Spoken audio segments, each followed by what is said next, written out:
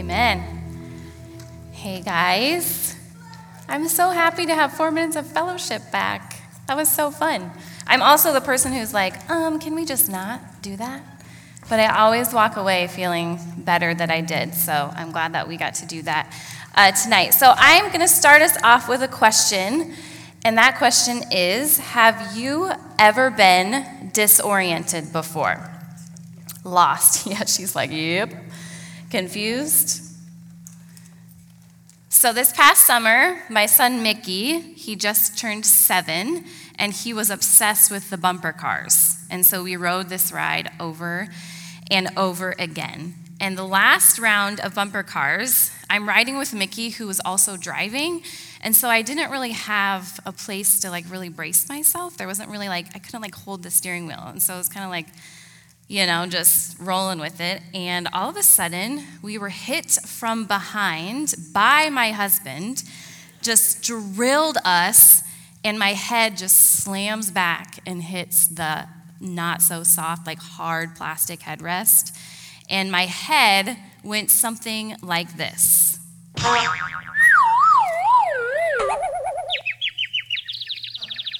love the end of that. So good.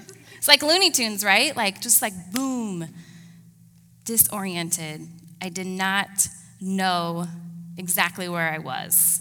My head was spinning, lights flashed, and it was kind of the surroundings are just moving. And then I'm starting to ask myself, where am I? What just happened? Why on earth did I agree to ride the bumper cars yet again? Right? Disorientation. Sometimes we find ourselves in a place we suddenly don't recognize. We've been hit so hard by a bumper car or by life's sudden surprises, and we lose our sense of direction. We can be confused.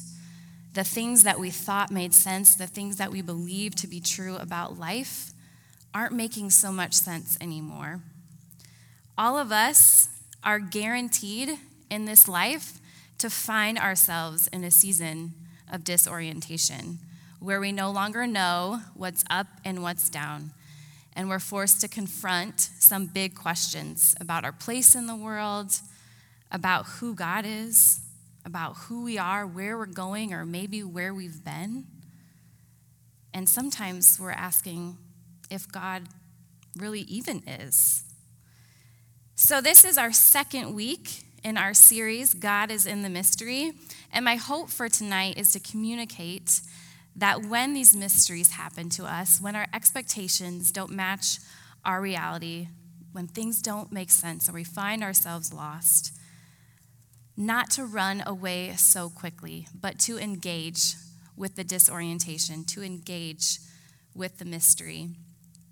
And by doing that, I believe that we will find out and uncover more of who God is in our lives. So we're going to talk about two people that are found in the Gospel of John, Nicodemus and the woman at the well. Both of these people have a mysterious conversation with Jesus and experience disorientation. So you can go ahead and open your Bibles if you want to join with me. We'll be in chapter 3. I'm going to more or less really tell the story, though, and then highlight some parts, so I won't follow exactly. But there will be some slides up there. So first, Nicodemus is first on the scene, and Nicodemus is a man. Nicodemus is a Jew and also a Pharisee, which means that he is a religious elite. He's well-educated. He's a close follower of the law. He's the guy that's kind of like the cream of the crop. He's the D1 athlete, right? He's arrived. His resume would go straight to the top. And so Nicodemus is living right by faith standards. He's properly oriented, and he has his beliefs sorted out and organized just so, until he gets smacked on the head. Did you hear it? That was good. It's kind of a little disorienting, right? Woo! So Nicodemus is hit on the head, if you will, by a new guy named Jesus. So at this point in the Gospels, Jesus has performed some miracles, which proves that he is supernatural, and he's begun to make proclamations that he is the Messiah. He is the Son of God. And the Jews have been waiting for a Messiah. And this Messiah comes claiming there is eternal life. And so Nicodemus is the religious elite. He's the one we expect to recognize Jesus as Messiah. But Nicodemus really isn't so sure that Jesus is the Messiah. And he's starting to wonder if he no longer has his faith sorted out, if he has some questions yet answered, right? He's confused, he's disoriented. And so what does Nicodemus do?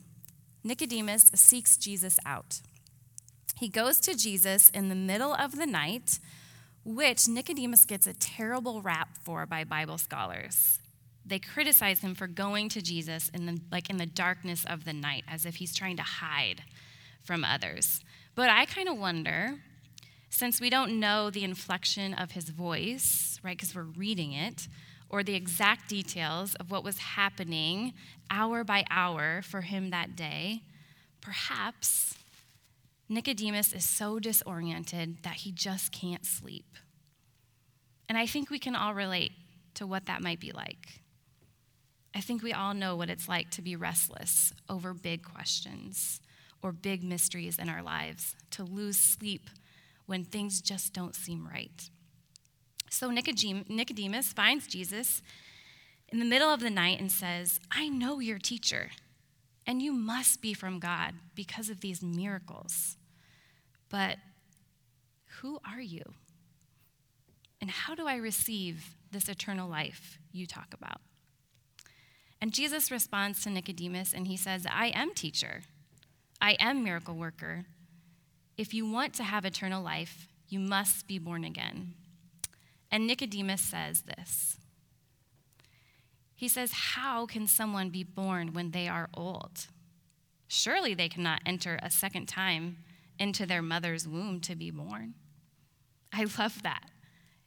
Actually feels like quite clever, a very valid question to ask. This is a mysterious idea. How really is one born again if they've already been born once before? It sounds like Nicodemus is wrestling with this mystery, asking, how can this be? And so in the next verse, Jesus says, "Very truly I tell you, no one can enter the kingdom of God unless they are born of water and the Spirit. Flesh gives birth to flesh, but Spirit gives birth to spirit. You should not be surprised at my saying, you must be born again." Nicodemus, still feeling lost, asks yet again, how can this be? Nicodemus asks his questions. He very pointedly asks Jesus his questions. And remember, this guy is the religious elite. He knows this stuff forwards and backwards. People come to Nicodemus with their questions. But all of a sudden, Jesus is disorienting him. The things he once thought were true or who he expected the Messiah to be doesn't seem to line up with what he thought. Things are starting to shift. How can this be? So maybe you're here tonight and you're asking the same question. How, God, is it that you are Messiah? How, God, am I even here? And I want to say this, welcome, welcome, ask away. It's a really good question to wonder who Jesus is and how he is the Messiah. And so I hope that you ask it. So the next person that we come across is the woman at the well. Now, this is one of the most iconic passages of Scripture, and partly because Jesus does something very unexpected. And the unexpected is that he talks to A, a woman, and B, a woman from Samaria, who we later learn is an adulteress. So this gal doesn't even have a resume. She's uneducated. She's the lowest of lows. And despite all of this, Jesus strikes up a conversation with her. And he asks the woman for a drink as she comes bucket in hand to draw water from a well. So Jesus talks to the woman. He asks her for a drink of water. And immediately, a conversation ensues. And it sounds like the woman at the well is a little bit perplexed. I wonder if internally she wasn't asking this: has this Jewish man been hit upside the head?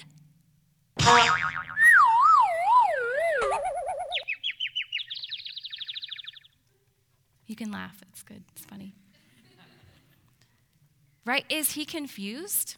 Does he know who I am? Can he see that I am female? Right? Why is this guy talking to me? So the Samaritan woman said to him, who is Jesus, she says, "You are a Jew, and I am a Samaritan woman. How can you ask me for a drink? For Jews do not associate with Samaritans." And Jesus responds to her. He says, "Woman, if you knew who I was, you'd be asking me for a drink." Which kind of sounds a little bit cocky now that I say it out loud. So I love this next part because the woman very candidly points out to Jesus, she's like, "Sir, you don't have anything to draw with." He didn't have a bucket. And the well is deep. Where can you get this living water? Are you greater than our father Jacob, who gave us this well? The woman is skeptical, confused, doubtful, yet she remains curious because she continues to engage and ask questions of Jesus. How would you give me a drink with no bucket? And furthermore, where is this living water that you talk about?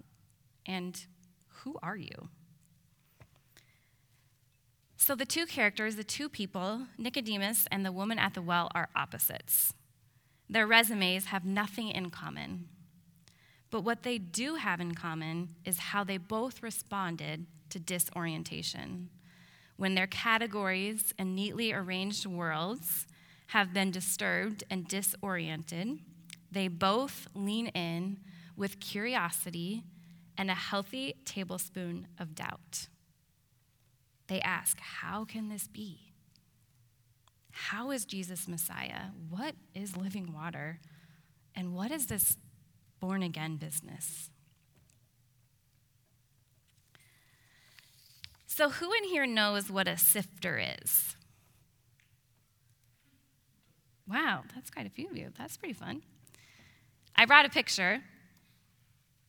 I don't bake, and this is something that you use when you bake. So I don't own one of these because baking quite literally makes me disoriented. I just feel like there's too many ingredients, too many steps, and too much mess. So I don't have one of these, but I learned about it. So here's how it works. You pour the flour in the top, and you squeeze the handle, and it sifts the flour. The flour stays flour, but it becomes finer. It's refined. And the reason you do this is you end up with tastier bread and buns. So my favorite part of this analogy is the flour. The flour goes through a transformation, yet it still comes out flour. Nicodemus and the woman at the well are the flour. They go through a transformation. Jesus is the sifter. Jesus loves to sift us, to refine us, to transform us. And this process is usually, and most often, disorienting and mysterious. We can't control what mysteries of life we will face. We simply just know that they will come. And we never know whether we will stumble to Jesus in the middle of the night or when we're looking for a drink of water. But what we can do is be intentional with how we respond to mystery and disorientation when it happens in our lives. So when I was younger, I was just a wee bit like Nicodemus. I had faith sorted out just so. I did the right things. I said the right things. I had a highlighted Bible. My friends came to me for questions about faith and Jesus. I had a reputation as the church girl. So then I went to this place called You and I don't know if any of you have been there before. But just as I was going to UNI, about the same time, my mom was diagnosed with melanoma. And all I wanted to do was be at home with my mom. Yet also, I had to grow up.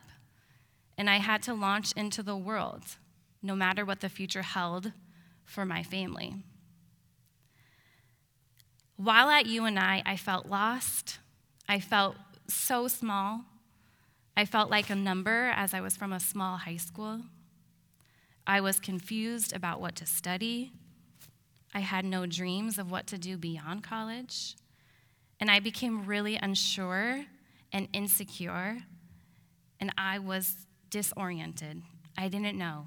I thought about transferring. I just didn't know if I was going forward or if I was going backward. And of course, as I've gotten older, I've experienced many more seasons of disorientation where I've had to confront what I believe to be true about myself and God, and where both of those fit in my life. So here's a few tools that I learned while I was in college when I was disoriented.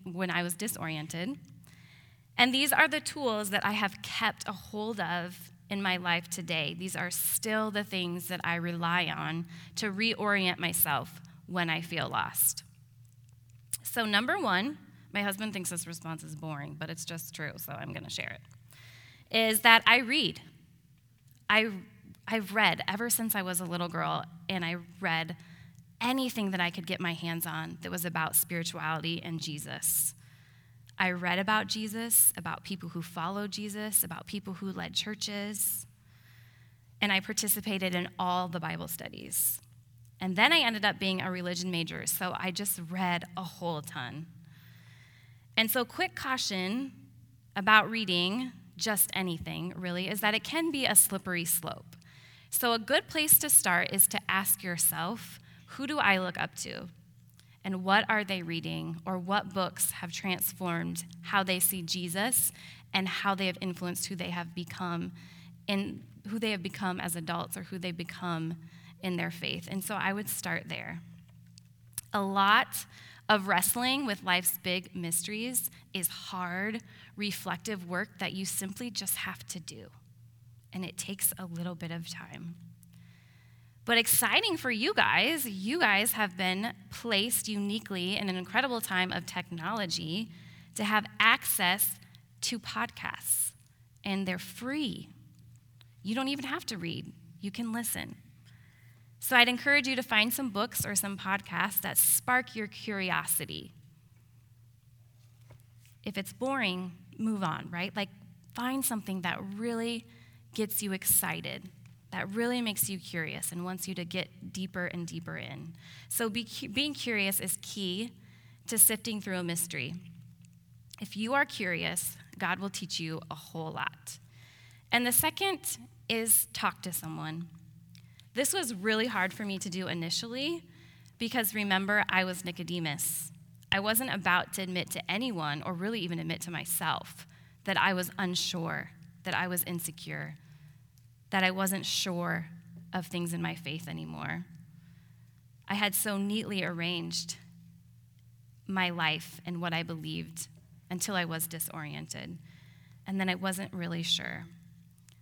So eventually, all this reading that I did didn't suffice, partly because it was just like locked up here in my head, and it wasn't really engaged with what was going on in my heart. And so I needed some help from community.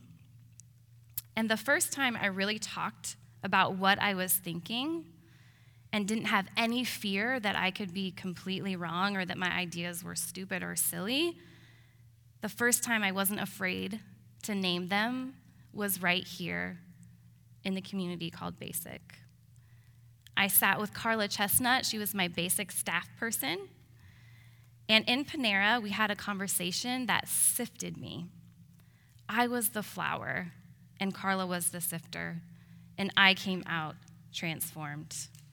Carla helped me learn that I could be insecure about my place in this world, and in the same breath, I could be powerful, and I could be brave and smart and capable and still wonderfully me. And then, sort of by chance, I stumbled upon counseling when I was required to take an introductory counseling class. And this class deeply impacted my understanding of what counseling actually is and what it does. Counseling helps you hear yourself. It helps you see what you are thinking and name your emotions. It gives you space to just think and to be, and it's safe. There's no judgment. And so after that class, I participated in any free counseling that I could get my hands on. It was radically impactful for me and for my life of faith. Counseling helped me not ask why. Why did my mom have melanoma? Why didn't I like college? Why do I suddenly feel so small? Counseling helped me ask not why, but to ask how. How can I face illness? How can I face the unknown future? How can I like college? How is it that I feel small? And because you guys are students, you have access to free counseling. In fact, there is a resource that's happening right now, and it's called Let's Talk. I'm pretty sure it's brand new. It's a new thing that UNI is doing. It is on campus, and the great thing is you don't need insurance. You don't need any money. You don't need an appointment. There are no prerequisites. You can just go, and this is a tool for you. My friend Chris is one of the counselors there, and she's also on staff here at Orchard. And so she has a unique perspective on faith and counseling, and she's someone that I regularly call and wrestle with about big questions. And so utilize this. This is an incredible tool right at your fingertips. I'm also here. And the whole basic staff team is here for you. You don't have to do anything alone. And also, we are not trying to come at you as if you are disoriented and you have something that we need to solve, right? We're just here to create space, to get to know each other and learn about Jesus. Also, if you haven't joined a life group, mine is looking to grow a little bit, and it's at 2 o'clock on Tuesdays on campus. Currently, right now, online, it says just freshmen, but we are open to all ages of women in our group. So now that you know who I am, maybe it will be less scary. Come join our group. So I'm going to invite the band to come on up, and as they make their way to their places, I'm going to give you a little summary because I love summaries. And so life is going to hit you really hard sometimes. It's just going to happen. The mysteries of life, the things that don't make sense, can be disorienting, and following Jesus can be disorienting. But we can be intentional with how we engage the disorientation that comes into our lives. And so be curious, ask questions, learn, read, listen to podcasts, talk to someone. And remember, for unto us a child is born, to us a son has been given, and the government will be on his shoulders, and he will be called Wonderful Counselor, Mighty God, Everlasting Father, Prince of Peace.